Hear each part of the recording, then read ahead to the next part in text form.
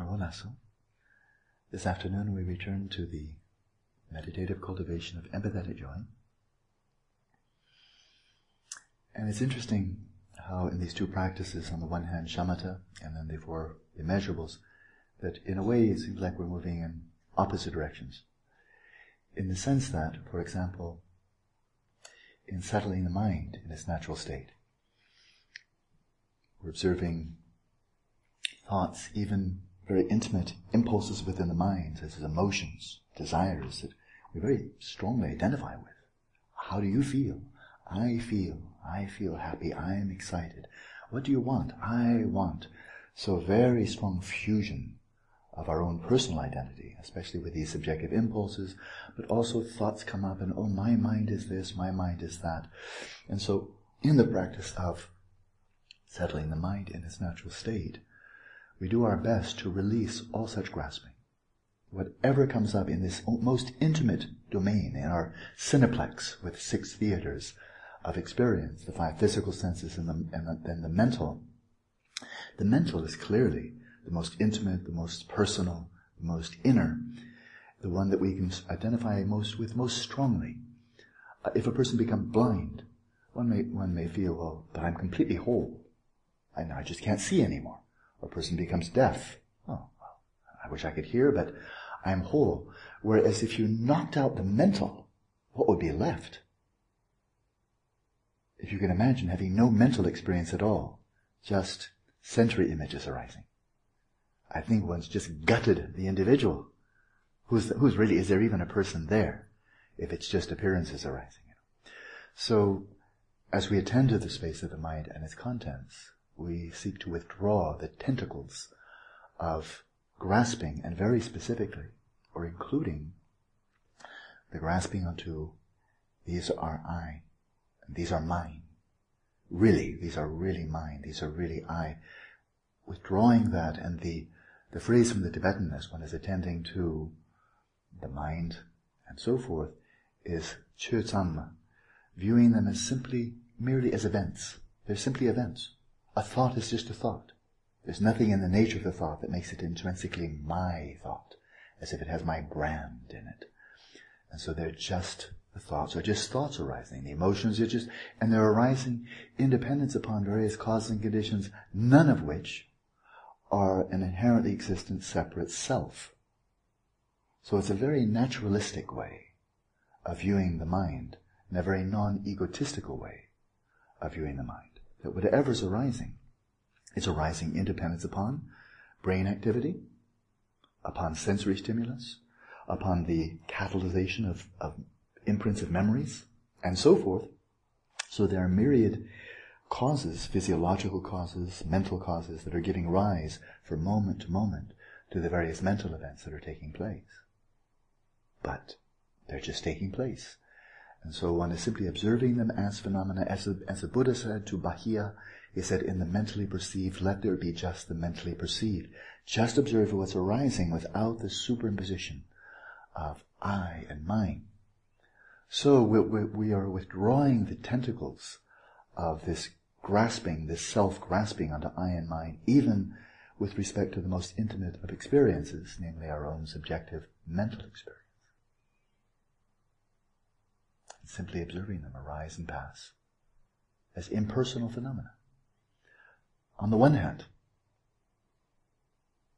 And then, just along that trajectory, as we did this morning, who am I if I'm not an agent? If I don't do anything, then do I exist at all? And if I do exist, do I matter? Do I have any significance? And so this morning then, when we're probing inwards, all right, you have a sense of being an agent, of being someone who does things. Maybe you have a sense of being an agent who makes real decisions. They don't just happen to you. You're not a pre-programmed robot.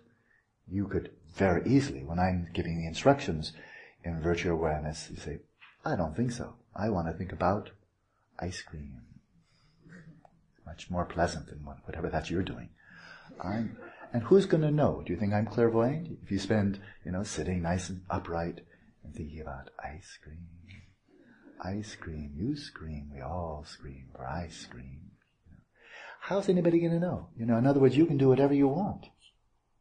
And even if I knew, even if I knew you're thinking about ice cream, I'm not going to come over and reprimand you. So really, you are free agents here. There's no possible way I can make anybody meditate, or that I want to make anybody meditate. I offer meditation, you do it. So somebody make a decision. Okay, why not? Let's go for it. Let's see what it's like. And then not only makes a decision to do it, but then carries through with the intention. All right, so who is that? Who is that? All right. Is the agent who makes the decision and who carries through it, who then is inverting, and then inverting deeply to see who is the agent, and then releasing out into space, and then inverting in, what is the experience of agent? Is the agent there? Is the agent as real as an iPhone? As real as a nose? I can grab my nose. Yeah? Or not? Is the agent somehow less real? So really we're getting down to, who do you think you are? First of all, as an agent. Right? Are you an agent? So, and it's obviously we're questioning that. We're questioning that. We're not giving any answers, but we are probing into what is your actual experience of being an agent. If somebody says, oh, Mark, well done. Well done. Maybe you brought in your notes today and I saw your notes for your questions. Whoa, that's some of the most best articulation of questions for meditation I've seen. Well done. That's really outstanding work. I mean, that's really quite awesome, the way you said all of your questions there. Everything in order, so clearly articulated. Really, that was a jolly good show. Really. Fantastic job. And then maybe there arises some sense, Oh, well, I really did something. I did it well. I want to do it well again. Good. Who's the agent? What's coming up when you're praised? Because I'm praising for something you did. Right? Oh, good set of notes. Good questions. Oh, good. I ask good questions. I'm a good agent. Jolly good agent. What comes to mind? What comes to mind? So it's a radically empirical question. It's not a theological, it's not a philosophical, it's not a dogmatic, like there's one right answer, you better get it. It's really just what you experience. It's more like when you put a strawberry in your mouth, what do you experience when you bite into a strawberry? There's no right answer, it's just what comes up. Is it pleasurable? Is it unpleasurable? What have you. So it's like that. It's just going right into experience. All right, now, there's that whole trajectory. You see where it's going. It's going right into the very nucleus of I am. And we'll go even more deeply. Tomorrow morning we'll open up another door of this cognoscopy, probing into the very nature of awareness itself. So we're going quite deeply within, and clearly with a number of questions, quite radical questions. But now in the afternoon, and this afternoon in particular, this empathetic joy, we're taking an impulse that is already there. We've already experienced it on many occasions. Number one, we find it very easy to take delight in our own joys, our own successes. That doesn't take much work, right? But then many of us have, families. Some have spouses, boyfriends, girlfriends, parents, close friends, such that when you see the success of a close friend, some joy, some triumph, some virtue, some excellence, or on the part of a loved one, a close friend, very easy just to smile. Oh, well done, buddy. Oh, good. Let's go out and, let's celebrate. Let's have a coconut juice. But, it's so easy to take delight in people, People that we identify with. A mother, what's easier for a mother than to take delight in our children's own happiness? Boy, that's about it's easier than falling off a log, right? I mean, what's easier than that? Your own child is really happy. Really happy. What? Oh, that's not a practice. That's just easy. Right? Why? It's my child. My child. Right? Somebody else's child. Two children are competing for some special prize. Somebody else's child gets it and your child doesn't get it. How much rejoicing then? Don't worry, you'll do better. You'll beat them the next time. Don't worry, you'll cream them. You'll humiliate them. Don't worry, I'll be there for you. Right, because it's my child, right? The other one is simply somebody else's child. Who cares? Not my child. Competing with my child, that was not good. If you want to compete with my child, at least do it badly, to show my child, is so excellent. So it all seems to hinge on this issue of my child, my spouse, my friend. Oh, does this ever happen in sports? My country? To the World Cup. Issues of country ever come up? My team. Shanda Deva even addresses this amazingly. It's way back there, I can't remember which chapter. But this identification with athletes, and I know American sports a little bit, and a team, like a football team, like the Rams, American football. The Rams used to belong to Los Angeles. They were located in Los Angeles. But Los Angeles wouldn't give them a good football stadium. So they were bought by another city in the Midwest. St. Louis. St.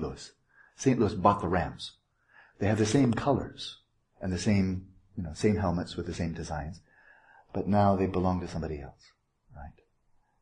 But it's still the same name. But if you're from St. Louis, our Rams. You used to belong to LA, but they're losers. We got the Rams. Go Rams. And then as the years go by, one player is taken out after another, and another one comes in, and one's from New York, and one's from Cincinnati, and one's from San Francisco, and one's from Tampa Bay, Florida. So you have all these replaceable parts, and none of them are from Kansas City. Or what did I say? St. Louis. None of them are St. Louis. They're from everywhere else. And the only thing is the name, Rams. St. Louis Rams. That is my team. Even though there's nothing there that's even related to St. Louis, except for somebody in St. Louis bought them. So it's so wonderful how the tentacles of grasping can come out to something that is obviously not even remotely in any way mine, and is always changing with replacing players, swapped. It's all, of course, just business, buying and selling slaves. But it's my slaves, my gladiators.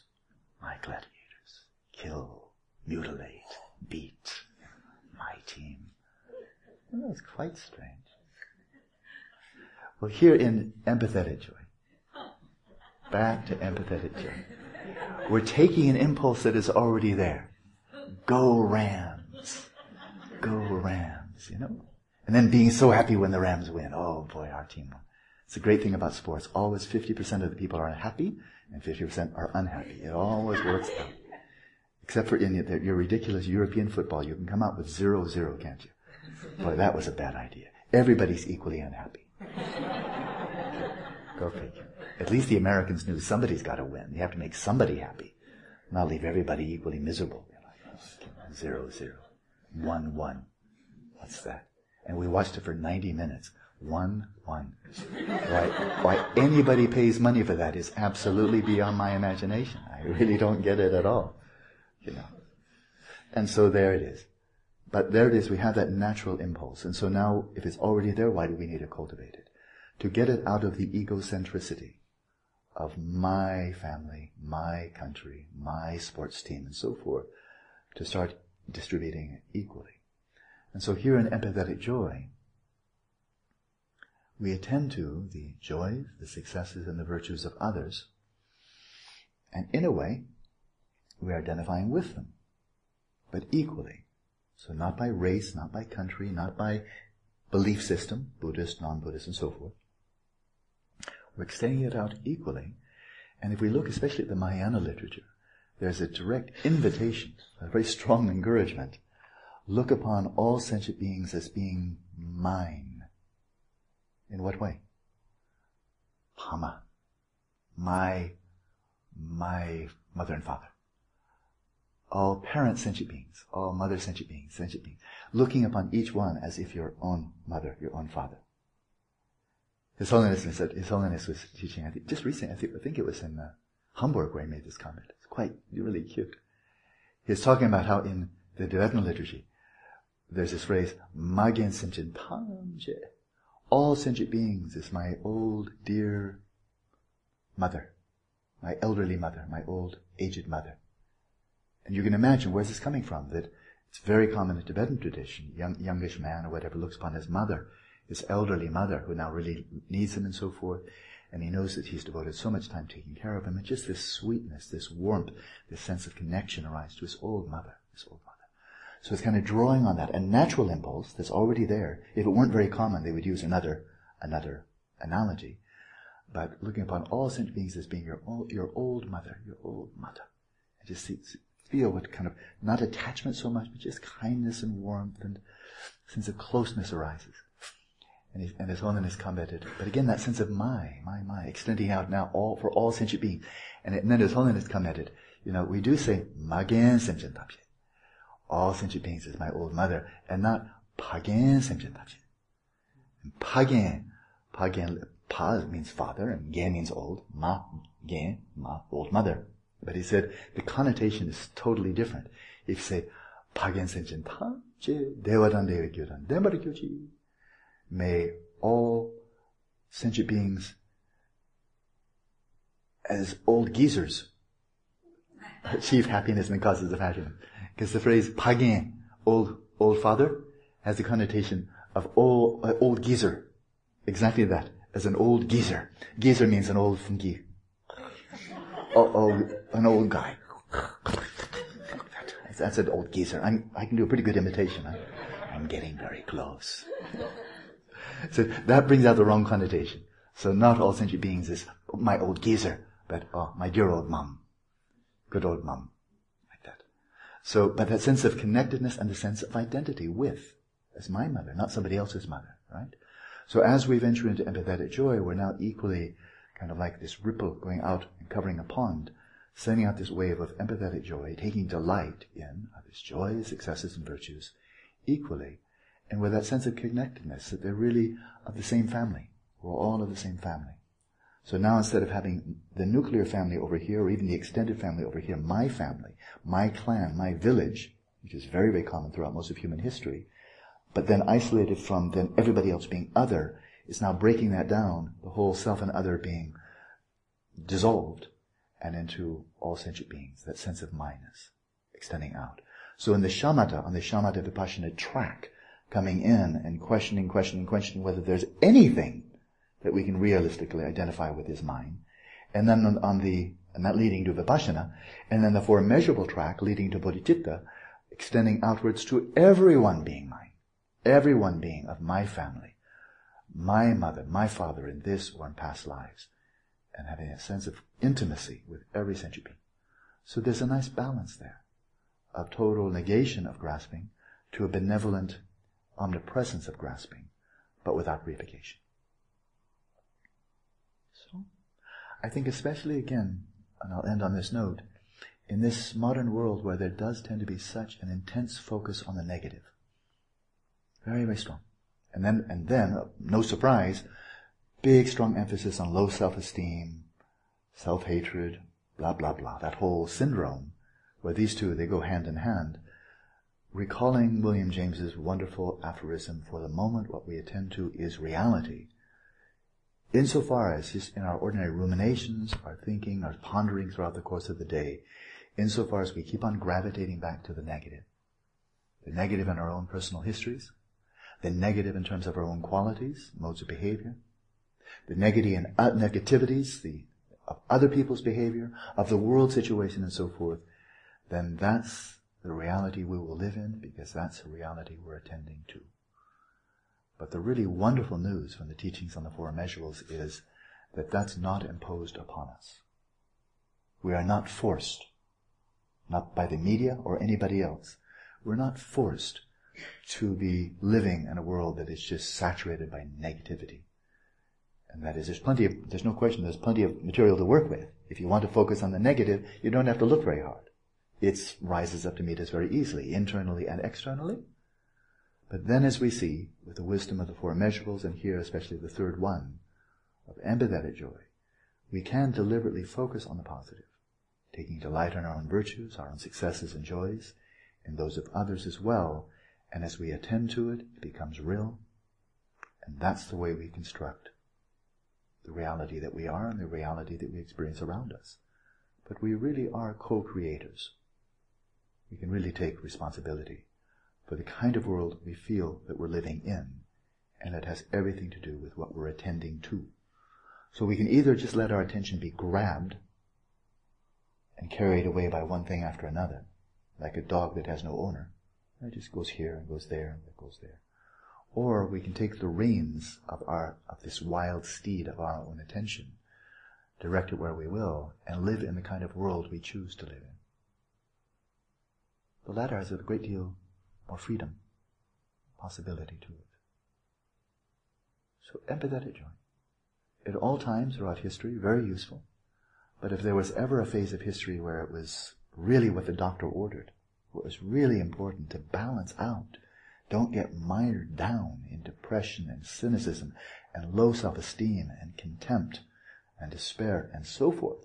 If there was ever a time, probably now's it. This is really a good time to balance that out, to bring some lightness to our vision of the world. So, find a comfortable position. Let's jump in.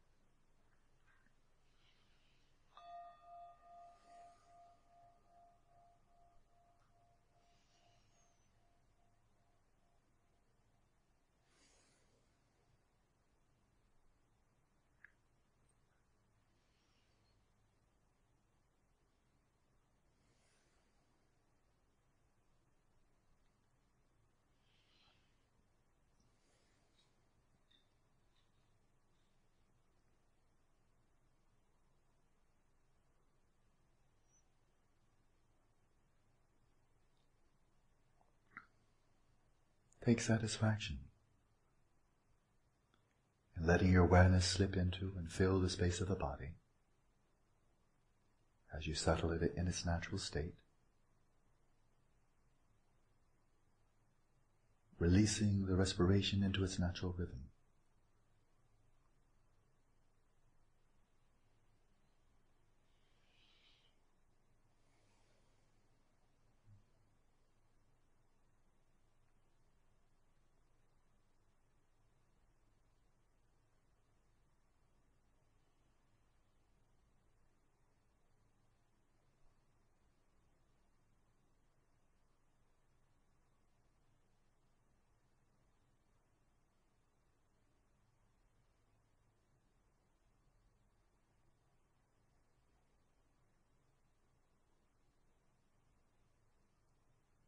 Calm and soothe your mind for a little while by way of mindfulness of breathing.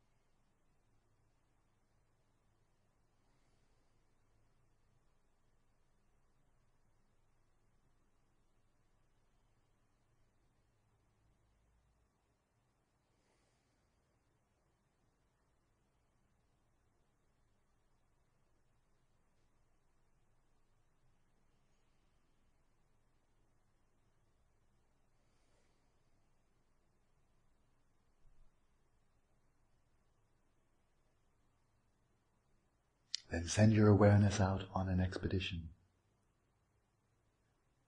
Direct your attention outwards to someone you love, care about.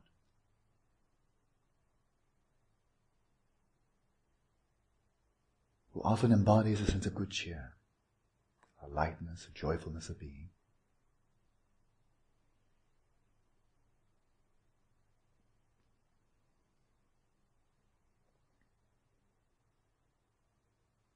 And attend closely. Let this person's reality become your reality.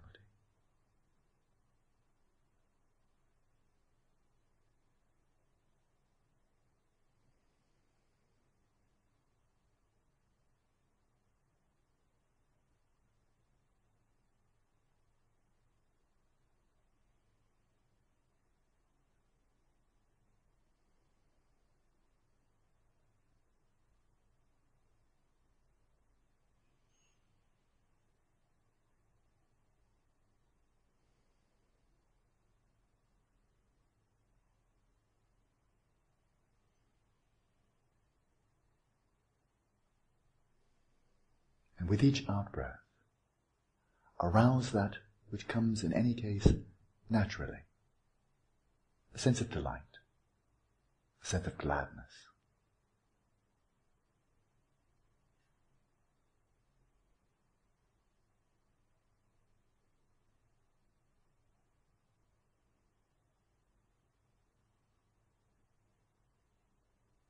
As if you're breathing out your own joy and letting it mingle with the joy of the other person.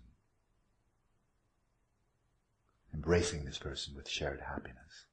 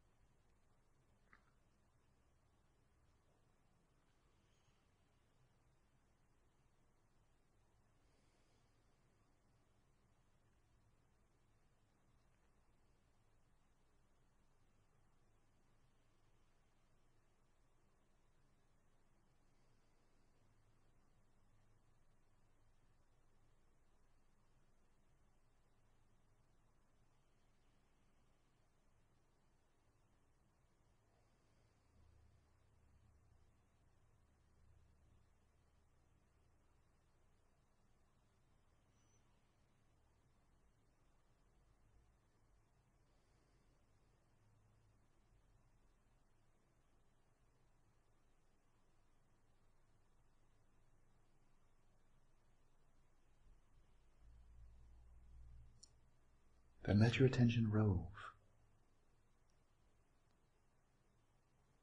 Perhaps to a person with whom you do not identify so strongly, but to someone else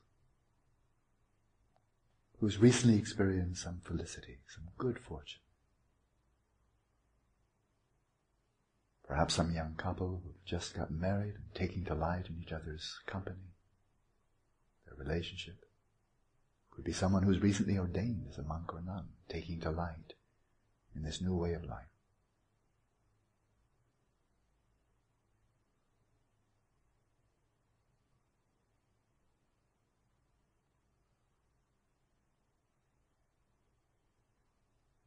Let your attention rove and attend to those who are experiencing some hedonic well-being, some good fortune. Fortune smiles upon them.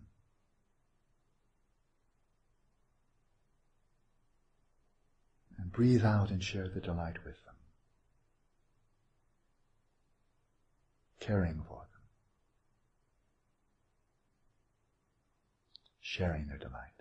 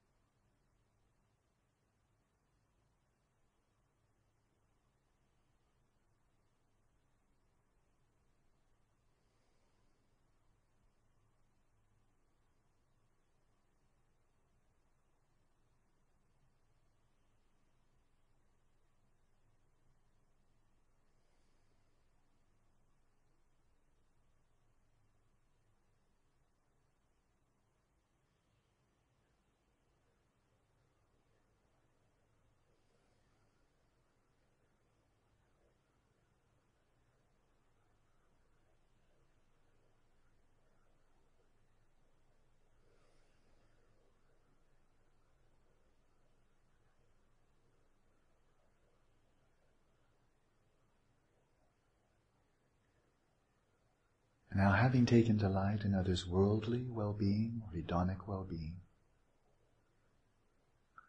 now focus more on the causes of happiness. Those who are devoting themselves to a life of virtue. Focus first within the domain of ethics. Those who truly seek to avoid inflicting harm upon others.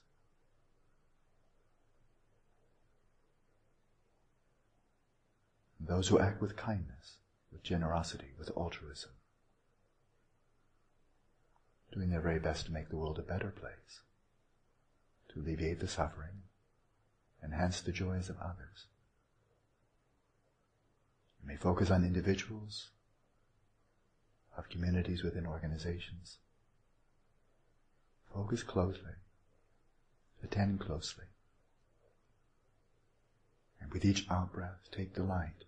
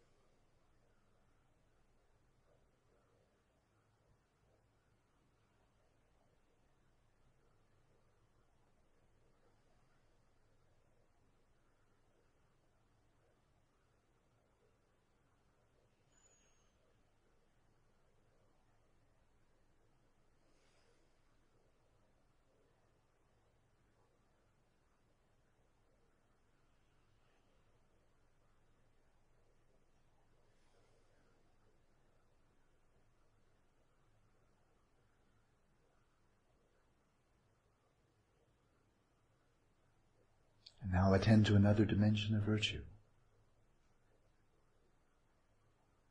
As we move through the three higher trainings of ethics, samadhi, and wisdom. Within samadhi, of course, not just the development of single-pointed attention, but the cultivation of the heart and mind. All those who are devoting themselves to cultivating authentic motivation, benevolence, bodhicitta, the four immeasurables. Cultivating greater mental balance. Cultivating the inner causes of well-being, of genuine happiness.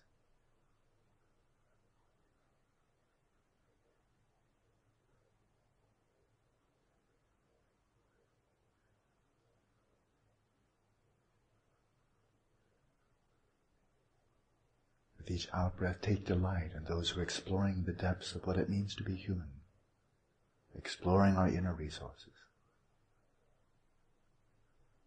and sharing their insights and experiences with others.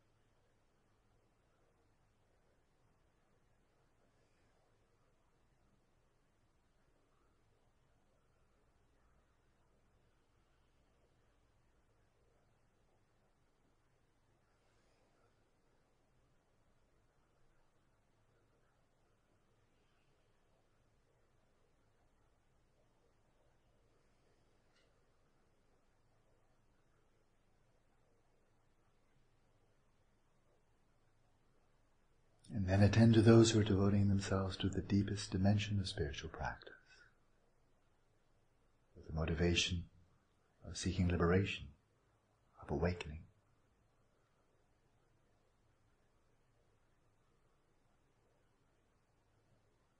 The greatest good, the deepest sense of well-being. With each out-breath, take delight in those who are on the path and those who have come to the culmination of the path. Share their insights with others. These are the lights of the world, to bring us all out of darkness. With each out-breath, take delight.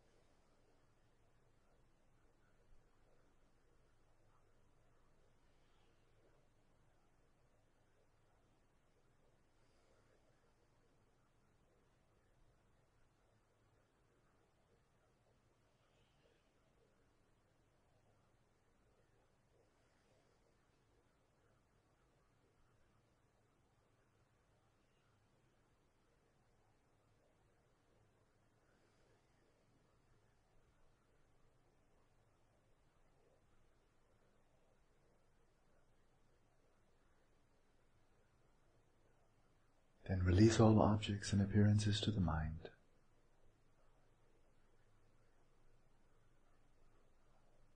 Let your awareness come utterly to rest in the simple experience of being aware of being aware.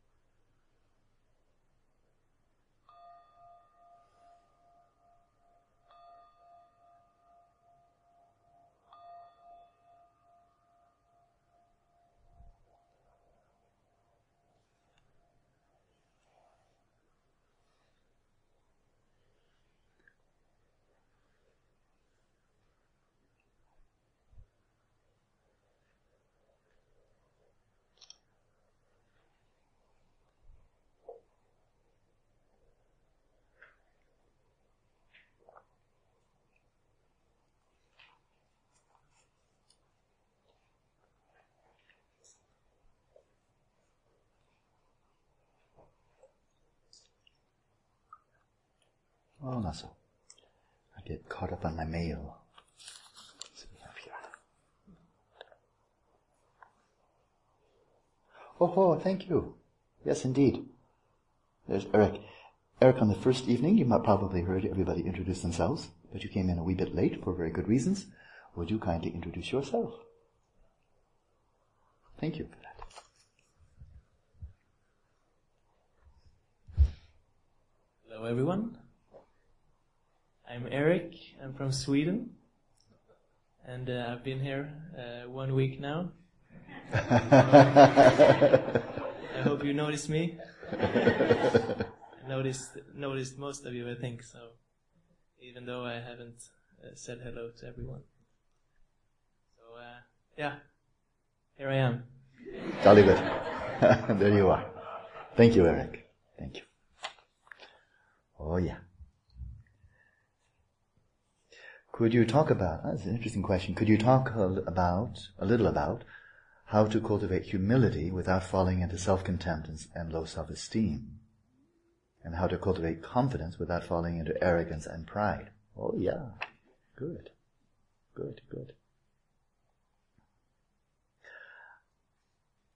Interestingly enough, I've never heard of meditation in all of the tremendous array. This is from Diego, by the way. Given the tremendous array of meditations within the Buddhist tradition, especially multiple ones, Tibetan and Theravada and so forth, never heard of a humility meditation. Never heard of that. It's not to say there shouldn't be one, but I've just never heard of it.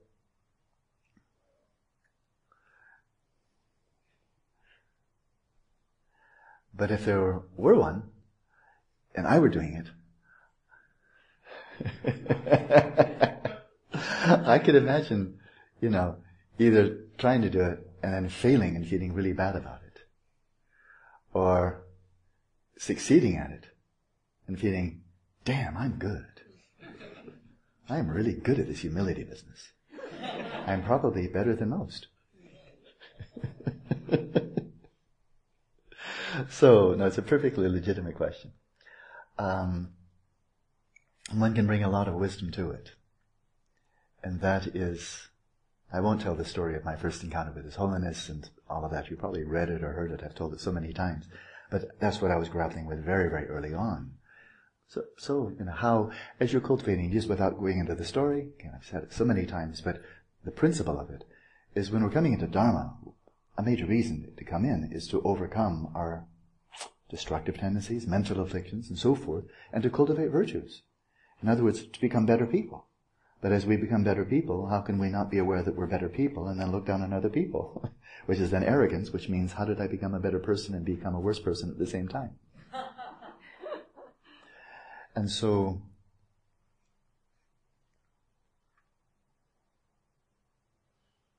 how is it? Certainly within the Buddhist context, but outside definitely as well. But I'm just very familiar with the Buddhist context, that within context of Buddhism, those like Balanganda Ananda Maitreya, really brilliant mind, incredible erudition, a superb monk, tremendously benevolent, extremely good teacher, renowned throughout the land as just being one of the top, the greatest monk, Mahanayakatera, teachers in the whole country. And I lived with him for some months. And how could a man that would have so many really good reasons for feeling superior? Because he really was. And he wasn't deluded. He wasn't unaware that he had such erudition. He's practicing Satipatthana all the time. How could he not be aware that compassion is arising, that mental afflictions are not arising, that generosity is arising, that his ethics is... How could he not be aware of that? And how can he not be aware that his ethics is better than most, and that knowledge is better than most, and so forth? And in the midst of all of that, come as no surprise, one of the most humble people I've ever met. So how is that the case? Or my own teacher, Gyatso Rinpoche. If there's any of all my lamas that I would say this one might have achieved the absolute perfection of humility, it would be Gyatso Rinpoche. Not to say that any of my other lamas have arrogance, I've never seen it. But with Gyatso Rinpoche, it's almost like, I don't think it's possible to be more humble than you. Because here he is, born as a tulku, trained by some of the most extraordinary yogis. Dujum Rinpoche, two other incarnations of Dujum Lingpa, Naso Tulku and Kunsanyima, and then other great teachers as well. And devoted years in retreat in Tibet, has been teaching in the West over 40 years, so many hundreds of students, multiple centers and so forth. Marvelous teacher. And yet, he is always, he's just taking the lowest position. He never refers to any good quality of himself. He said, don't become like me. Don't become like me. When I die, I'm just going to be pooping with fear. Rainbow body, clear light of death, forget that. I'm just going to be pooping with fear. So don't follow my example. Follow the opposite of what I do. He's saying this all the time. He said, when I sit on a Dharma box, I'm an empty lama sitting on an empty box. There's nothing. So I have nothing. Don't be like me. I'm just an old man with a hole between my two teeth. Oh, I'm sorry it turned out so badly. If you took him seriously. And so, but then of course the giveaway, and again Lam Rinpa, another one, but again Champa Mandu. At some point early on, I must have had a little fit of delusion or something, because I asked him whether he would share with me any of his insights or experiences. And he looked at me with this radiant, happy smile, like Anisampa's smile right now, just like cracking his face open. I have no realizations at all.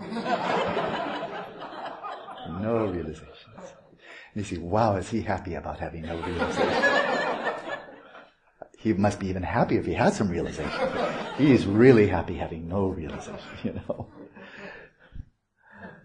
And so, that lightness, where does it come from? Because clearly these people are very aware of their own virtues. To not be would be an exercise in ignorance. That's not part of Buddhist practice. So they're aware. Are they aware of other people's mental afflictions? Are they aware that there are monks who do not keep their vows very well? Yogis who are really more after gold and money and reputation than they are after realization. Are they aware of that? Sure they are. How can they not be? They're not stupid. So in the midst of all of that, where does the humility come from? Because humility is actually genuine. But I don't think any of these, as far as I know, not Gen Champa Wandu, Gen Lam Rinpa, Gyatso Rinpoche, Sonlenis Dalai Lama, I don't know that any of them sat down and said, okay, today I'm going to be cultivating humility. I doubt it. Never heard of it. I don't even know what they would do. Right? They're just doing everything else. And so, when we attend to and become aware of our own virtues, do so with wisdom, and see that these virtues arose in dependence upon causes and conditions, none of which were an independently existent I. None of them. So I'm moderately fluent. There are quite a number of Westerners now who are more fluent than I am in Tibetan, but I'm still moderately fluent. So how did that happen? So I could be proud of that, Although I am aware there are other Westerners who really speak and read and so forth much better than I. That's not humility, that's just reality. And so I think the real answer here is it just comes back to being realistic. When I look at that one virtue, okay, I can read and speak Tibetan, and I can understand it. But there are a bunch of non-Tibetans who do better than I, and then almost all Tibetans do better than I. Almost all of them. And then there's some who do less. So I'm just within a crowd. There are people above me, people below me. But wherever I am placed in that, I do speak and read Tibetan better than some Westerners. And I read Tibetan better than some Tibetans who are illiterate, like that. So how do I place myself? Well, okay, I place myself there, 65%. I get a 65. 35 above, 64 below, whatever. 34 above. How did that happen? Causes and conditions.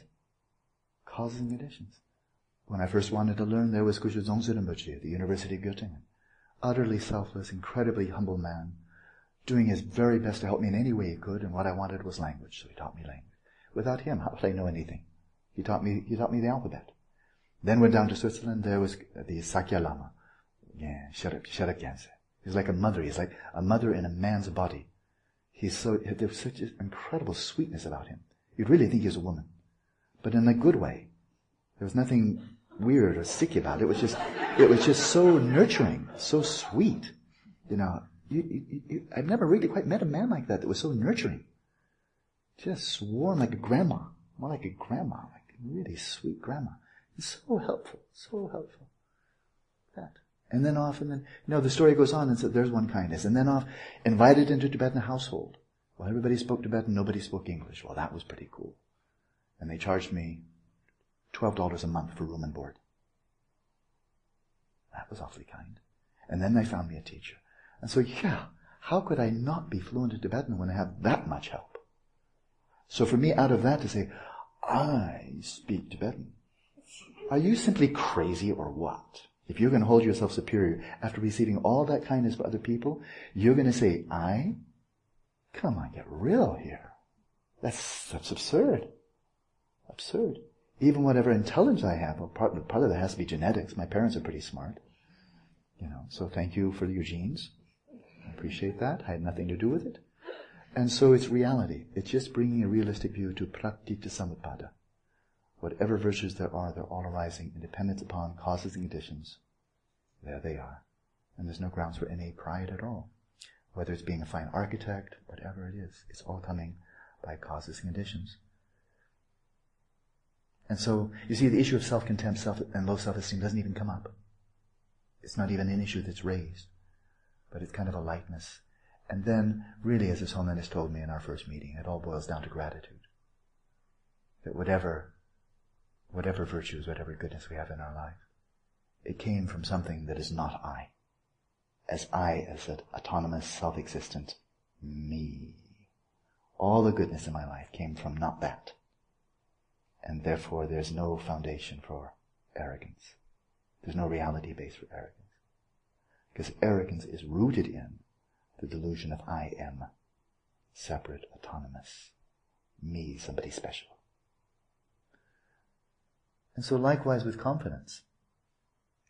It's confidence in the qualities, and arrogance and pride are all about me. I am better, I'm superior, I, all rooted in delusion, whereas confidence is something that is reality-based. It's reality-based. That is, are you up to it? Am I capable of teaching the Four Measurables without deluding people? I believe so. I believe so. How? I had really wonderful teachers. And I've encountered wonderful writing, done a little bit of practice. And so that's that. So the other two don't even come up. That's what it boils down to. And yet there is no special meditation I've ever encountered for developing confidence. Never heard of one. Confidence meditation. And I've never heard of humility meditation either. But what I do find is that as I attend to, observe so many practitioners who are further along the path, greater experience, deeper insight, greater compassion, and so forth, than they all tend to have competence, and they all tend to be humble. Something like that. So, something like that. I don't know. But I have thought if I ever tried to cultivate humility, I'd be really proud of it.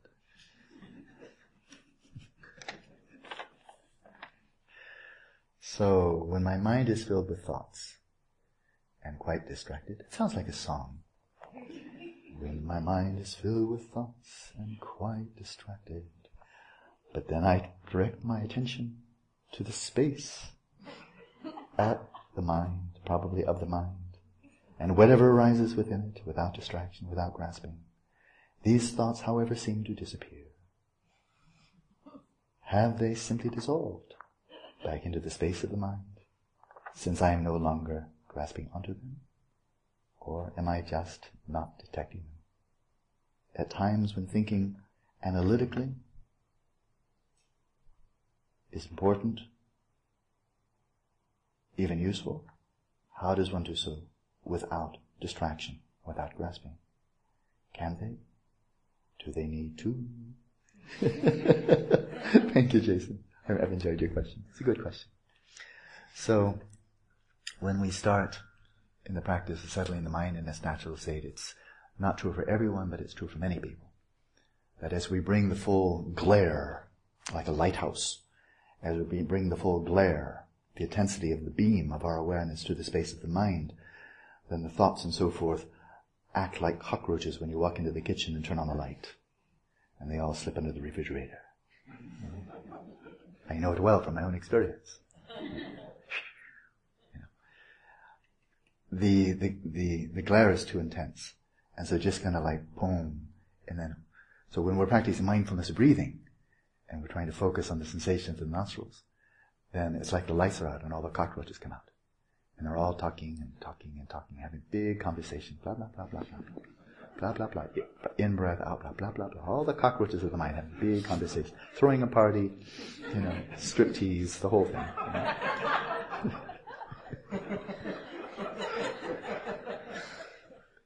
Cockroach striptease. It's really nasty.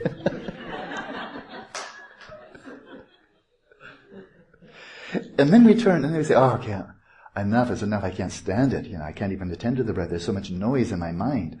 All the cockroaches chattering away. Okay, let's try settling the mind. And all the cockroaches vanish. They all pipe down, disappear. Okay. Now nothing to do. Go back to the breath. Okay, all the cockroaches come out. So this has been happening for years, for centuries, yeah. And you may have heard, Jason, have you heard the parable of the bashful maiden? Okay, then there's at least one person here who has not heard the parable of the bashful maiden, which means I have to tell it, okay? This comes from the Mahamudra tradition, so it's at least 1,000 years old, and it shows that your experience has been going on for at least a millennium, okay? And not just by Westerners or weird guys with strange beards and so forth, but, by ordinary people.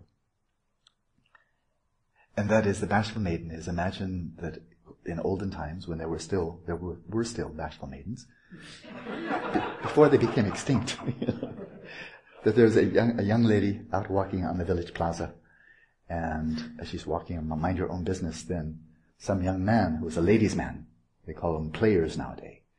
In my grandfather's time, they called them rakes. Rakes, remember rakes? that's lady killers, they call them all kinds of nasty names. But a guy who's really keen on the ladies. So some young player comes out and he sees this beautiful young lady walking along the plaza. And as soon as he sees her, his eyes just go into hyper-intense focus. If it were a cartoon, his eyes would go boing, boing, boing, boing, boing, and it's, ooh, and so this young lady would feel the intensity of his interest. And she, being a bashful maiden, as soon as she felt that she was under such scrutiny, then she would just disappear, because she's very bashful, right? And so that's an old parable. And not even a parable, it's more like just an image. But the idea is that your thoughts are the bashful maidens, and your awareness is the player who attends to them with such intensity that it's rather like looking at snowflakes through a magnifying glass with the sun right over your shoulder. It's gone as soon as you see it. And so, since this practice is one of attending not only to the space of the mind and all the melted snowflakes, but all the events that are taking place, then the way for this to really get rolling, and so that you can attend to thoughts and images and so forth, is to be relaxing more and more deeply. Bring a real soft touch. So, if this young player were really smart, as soon as he saw the woman he's attracted to, he would just be glancing out at the corner of his eye. So he doesn't scare her away.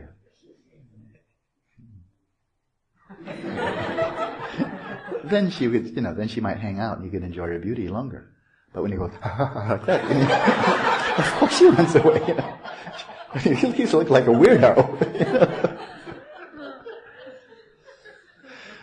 So it's overall just developing a lighter and lighter touch, more and more relaxation. There's another image from the classic tradition of the ambience, the feel, the quality of your awareness as you attend to the mind. And so since you're a man, then I'll put it a male gender, like an old man watching other people's children play. Okay, now I can really relate to that, because I like watching kids play. I like especially watching other people's children play when their parents are there, so I don't have to worry about it. The mother's right there, the child falls, starts crying, kids start fighting, whatever. The parents are there, they'll take care of it. So I'm an old guy sitting on a bench watching other people's children play. And whatever happens, there's just nothing for me to do. They have their cell phones there. If they need to phone 911, they're ready. So there's just I may as well be a statue, I'm just not, no matter what happens, they don't need me. I'm an old guy, I'm not part of their family. I'm nothing. I'm just, But I can still enjoy watching little kids play Little League baseball. I haven't had any time for that for a while, but it's fun. These little squirts, they come up out your knee, trying to hit the ball. It's really fun watching them. But I don't care who wins. The guys with the blue caps and the red caps. How can I care less? It's fun watching them play. And so it's that kind of it's attentive, it's interested, it's kind of enjoying it, but it has no investment in it. No sense of mine, or I hope this, I hope that. Just that light touch. Now, when the thoughts do vanish, where do they go? Well, that's for you to find out by observing closely, rather than thinking about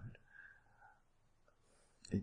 It ventures more into the vipassana mode, but we don't have to avoid that indefinitely. Once in a while, you might just end a session of settling the mind with attending closely. That is, if you're able to ascertain on occasion, those intervals between thoughts, where there doesn't seem to be anything happening at all. And then a thought comes up, or an image comes up. Just attend closely the manner in which it arose. Right? And then the image is there, the thought is there for a while. And then after a while, even if you're practicing totally relaxed, totally cool, chilled, loose, sooner or later it's going to go away. Right? It may play out, it may be a little phrase, it may be something like that, a lingering little video clip, whatever. But sooner or later it's going to go away. And when it does, then just watch how it vanishes. Does it, is an actor, does it go off stage to the right or the left? Does it withdraw into a point and pop out? Does it just kind of generally fade and then be gone? How? So that's for you to find out. Are there mental processes, thoughts and so forth, impulses, desires, emotions that are occurring, but of which we are unaware on occasion? The answer is yes, from a Buddhist perspective. Now, the person who brought this to general public attention recently, in the 1920s and so on, was, of course, Sigmund Freud and all the activities of the subconscious. Good insight. Insight was there for a good 2,000 years before then, but the Europeans didn't make it, so it didn't matter. Because nothing was discovered until the Europeans discovered it. Like North America, South America. But it's glad that the New World. I really love this part. The New World was discovered. There were about 10 million Native Americans in North America at the time. For them, I think they thought it was the old world, and the European continent was the awful world. But they be that as it may. For a very long time in the Buddhist tradition, this whole notion of balanyawa, balanyawetsukiyaba, that is, mental processes that are occurring in a non-conscious, subliminal way. but still do exert a causal efficacy. So here, let's make this really practical, not metaphysical or just joking around. And that is, as you're attending the space of the mind, and especially you start settling in, the weeks go by. And then on occasion, as you're attending the space of the mind, you're just not seeing anything. Well, attend very closely, and this is why we have that third phase of settling the mind, where we are deliberately attending to and seeking to ascertain the space of the mind, and see whether it has any characteristics. But as we scrutinize, as we carefully attend to, enhancing the vividness of awareness, as we closely attend to that space of the mind, then observe closely whether there might not be some events that were either so subtle that you hadn't noticed them before, or so fleeting that you had not noticed them before. And so in this way enhance the qualitative vividness of your attention, so you can actually discern mental processes that were previously so subtle you weren't even aware of them, or as you enhance the temporal vividness of your awareness, you're able to ascertain impulses, images, thoughts, and so forth that are so fleeting, like 1/10 of a second, that you hadn't noticed them. They were just, what? And you didn't even see them. But Tsongkhapa, when he's speaking about this practice, keep on coming back to him, he speaks in the context of shamatha, as you're observing, he said you may, as you get really rather subtle, you may observe a thought that is on the verge of emerging and then doesn't. You know? Like any of you have watched a still pool of water, a pond, very glassy surface, and see a fish that comes right towards the surface, but the fin doesn't quite break through. You just see the water rise. But then the fish doesn't break the surface, and it goes down. Okay? You'll see something of a swelling and of a movement that never gets articulated, never blossoms into a thought or an image, but just a raising up and then going down. It's an impulse that, and then just withdraws back in. You know? So that gets a bit subtle. So enjoy. Ole. Last one that is written. Oh, this is very short. This is from Eric. How does mindfulness of feelings, the practice, relate to settling the mind in its natural state? So, very good. That can be read in a couple of ways. Clearly, the practice of settling the mind in its natural state certainly does include mindfulness of feelings, because feelings are arising in the domain of the mind. Feelings as in pleasure, pain, and indifference, or feelings as in emotions, which are not just pleasure, pain, and indifference, but anger, sadness, surprise, fear, and so forth. So emotions are arising. Now, one point, since this word feeling is so rather vague in English, and I think in other European languages, Gefühle and so forth, but I have a feeling of a tingling in my knee, or a scratch in my belly, whatever, that's a feeling. Well, so the word covers a lot of territory, right? It is important, in the practice of settling the mind in its natural state, to recognize that we're attending only to what's taking place in the space of the mind, and not to its somatic correlates.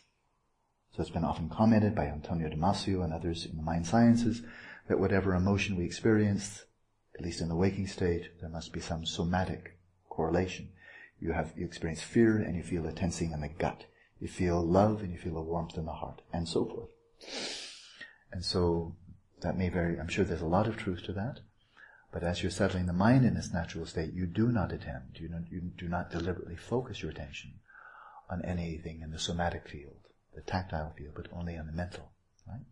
And so in the settling the mind in its natural state, whatever mental feeling of pleasure, pain, indifference, grist for the mill, and also feelings of anger, feelings of sadness, feeling of surprise, and so forth, fear, anxiety, those are feelings, emotions.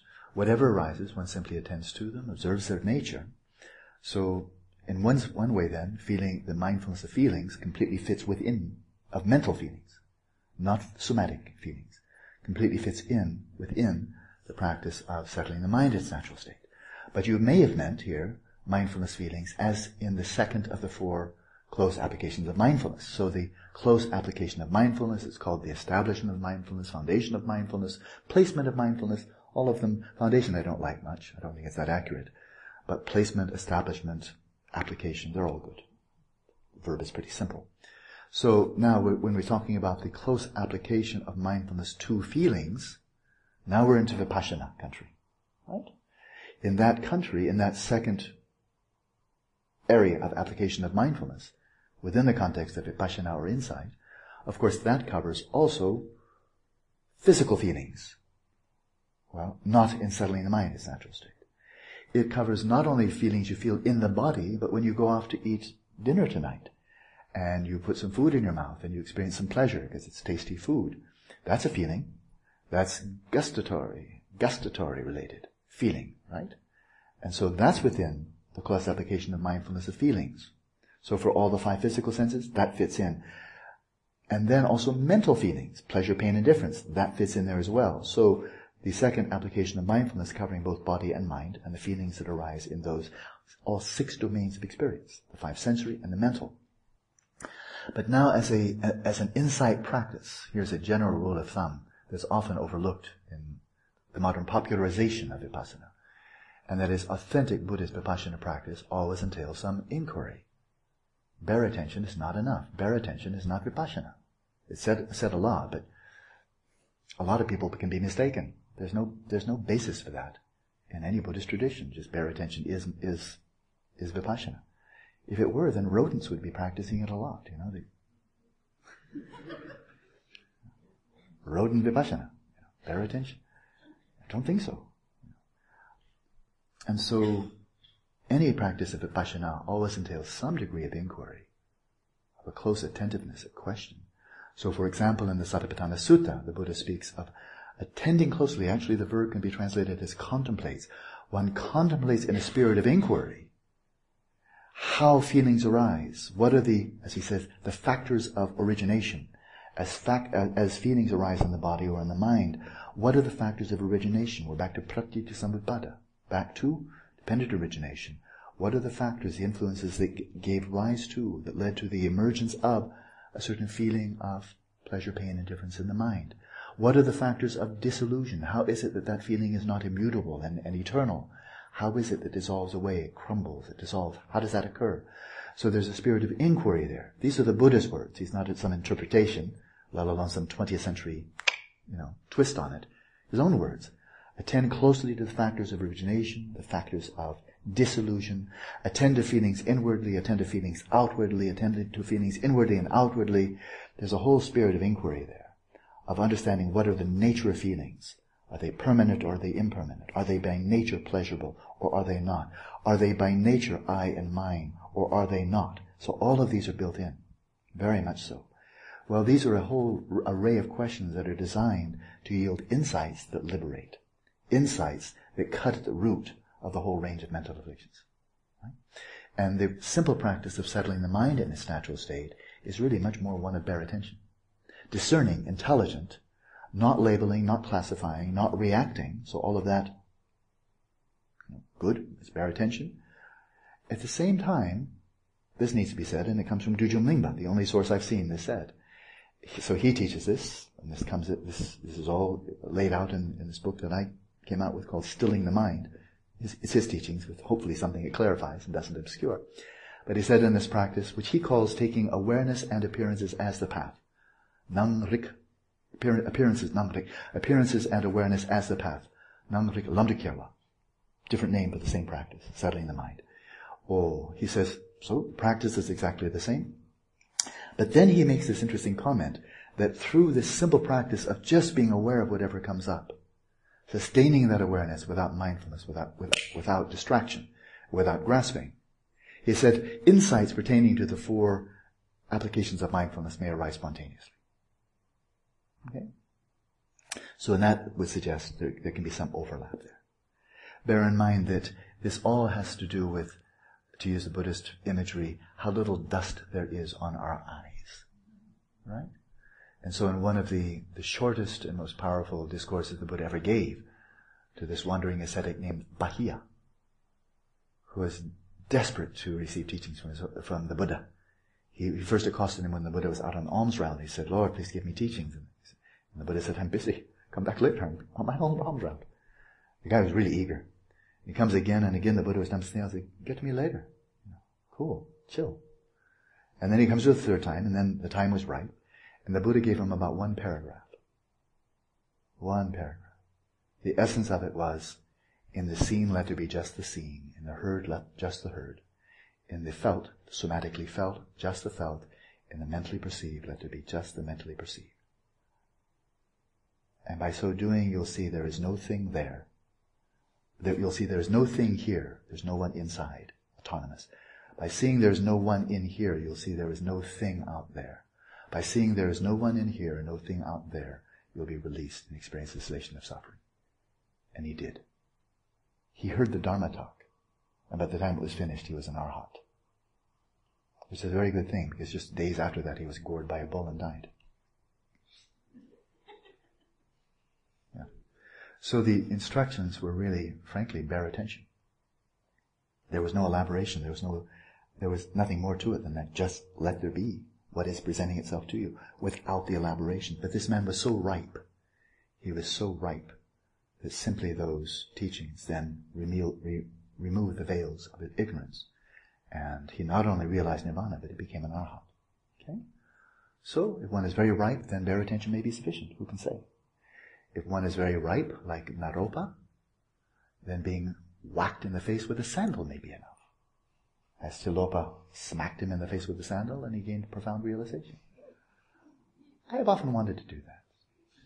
I mean, I'd really like to see whether it works, you know. I don't know whether it was a special sandal, but I've got 2 sandals out there. They're just ready to go. So if anybody wants to line up and be whacked. But there it is. It all depends on how ripe you are. Okay? So good. So we have a few more minutes. Anything from the floor? We'll start with Rosa. Thank you, dear. What if you're observing your mind and a feeling and a thought comes up? Mm-hmm. A feeling tends to stay longer. Yeah. What do you observe? Whatever's there right now. But both are? If they're both there right now, both. It keeps it really simple. The word freshness, jemba in Tibetan, the word freshness comes up. And that is, no moment is ever a repetition of the preceding one. Or I think it wasn't Mark Twain that said, history never repeats itself, but it does sometimes rhyme. So some similarities. So I think it's actually a very good insight. And so whatever's coming up, even if it's thinking about the same thing for the 10th time, rumination, getting caught in the rut, well, it rhymes. That is, what's going through the mind right now is very similar. It's quite similar. It rhymes with something that's gone through the mind in the past, but it's not the same. This is an unprecedented situation.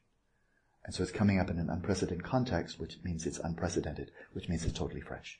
So whatever is arising right there, without tracing it back, without getting caught up, carried away, it's just fresh. It's just kind of like staccato flow of freshness. And whatever's arising, you just attend to that. Whatever it is, feeling, thought, whatever it is. Keep it simple. The image I like most, I haven't shared in this retreat yet, but it's a nice image. And that is of a falcon, like a kestrel. Kestrel is a very small falcon, facing into the wind. It's called kiting. You must have seen it. Various birds do it. They face into the wind with very little movement of their feathers. They remain stationary with respect to the ground, but they're very sensitive to the flow of the wind. And with little adjustments, they're not slipped in. They don't slip forward, they don't slip backwards. And so likewise, your awareness kites into the wind. Whatever feelings, images, memories, thoughts, fantasies, emotions, whatever comes up, you're facing right into the wind of the present moment. Whatever comes up, just attend to it. Without being swept into the past, without being sucked into an imaginary future, just hovering right there, holding on to nothing. So it's not like a falcon holding onto a telephone wire or a branch. And you have to, of course you're stationary. You're holding on to something stationary. You're not holding on to anything, but just by that sensitivity, just in midair, you're remaining stationary in the present moment. Something like that.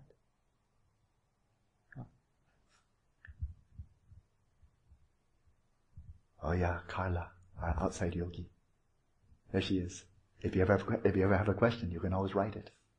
Sounded good. No, she didn't have her hand up. I'm not trying. I don't mean to put her on the spot. I'm just saying that even though her body is outside, her spirit is with us. Good, good. Anything else coming up?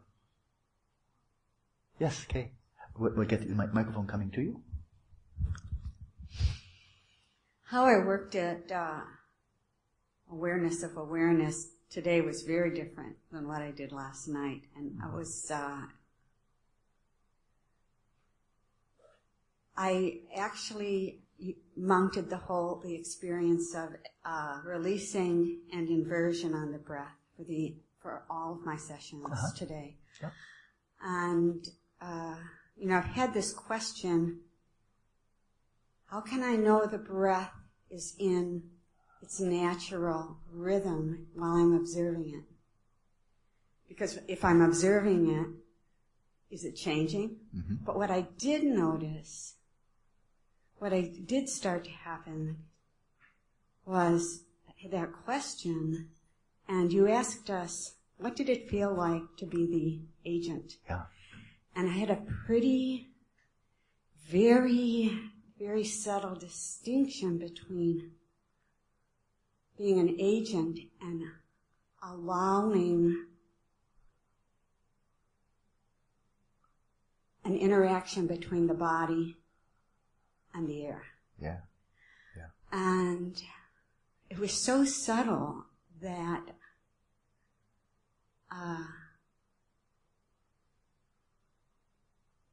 I actually felt like I was going for refuge at some point. Yeah. Because we say, I go for refuge to the Dakinis, the Dharma protectors and guardians who have the eye of pristine awareness. And it just felt that there was something there that I could pursue and really investigate. I also had this feeling of why Tibetan Buddhists have the mind in the chest, because there started to be a really strong sensation there, because the breath was going out. I mean, there's a point when it goes out where it almost stops and then it comes in. Yeah. And there's this observing: is the agent influencing it, or is it just part of one thing? Right.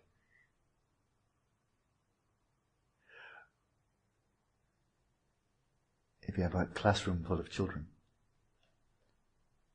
and the teacher hasn't come in yet, and the teacher just comes into the room and doesn't do anything, just sits down, does the teacher's presence influence the children? Without that teacher saying anything? The answer is yes, of course. The sheer presence does, one way or another. So the sheer presence of your awareness of the breathing is bound to have some kind of influence. Right? So there it is. Let us kind of assume that. It's very much like in quantum mechanics, a very simple theme, and everybody knows it. It's not a mystical theme.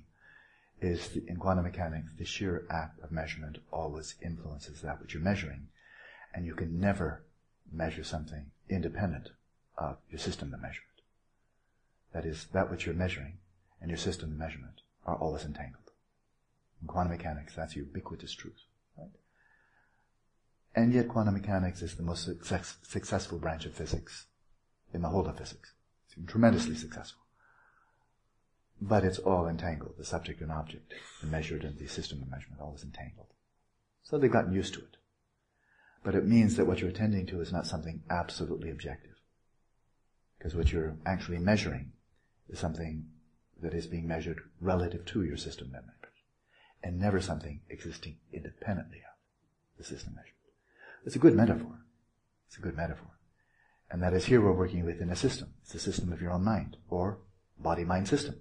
It's an integrated system. And it does, relatively speaking, have some borders to it. I mean, the skin is a pretty good border. It's not absolute, because clearly, there's a lot of interchange. The body is exuding heat, taking in, so forth and so on. But on a coarse level, the skin is the skin.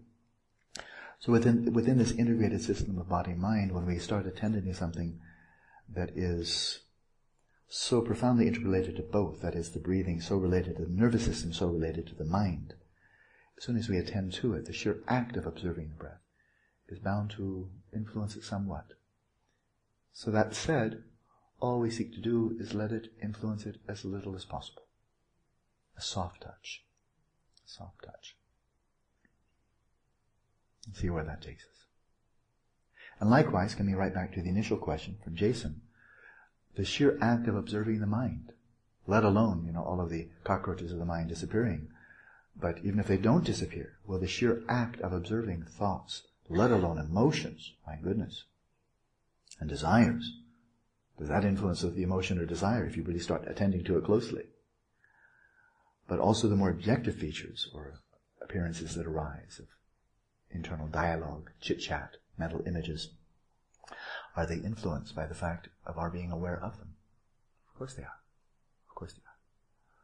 But the practice then is to let the touches be as light as possible. Light as possible. Just, again, and we'll end on this note, let your body be still like a mountain, your awareness still like space. That's a phrase that comes directly from this practice. Awareness still like space.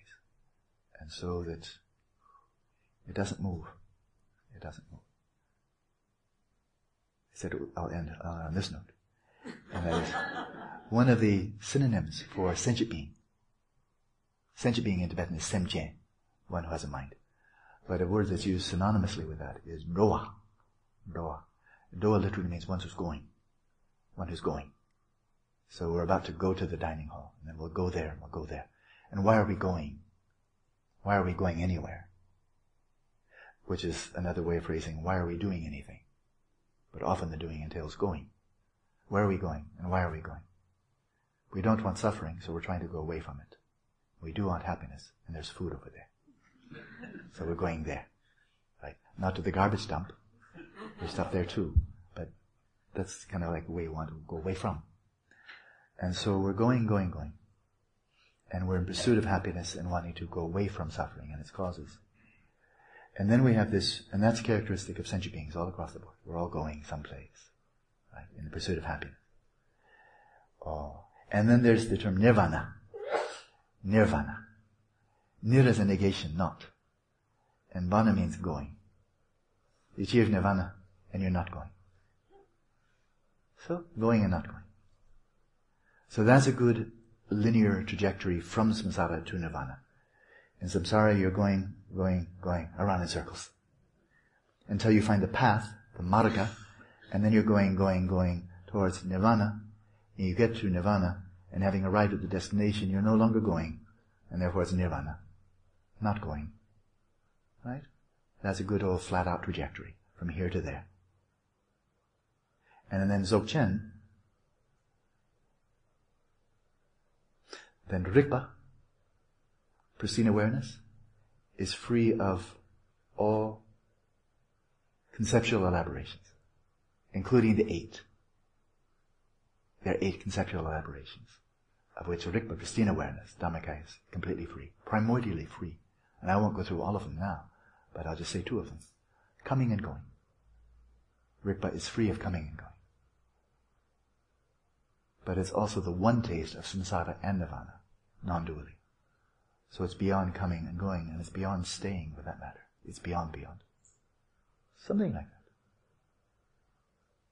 Because I don't know what I'm talking about. But the words are very good.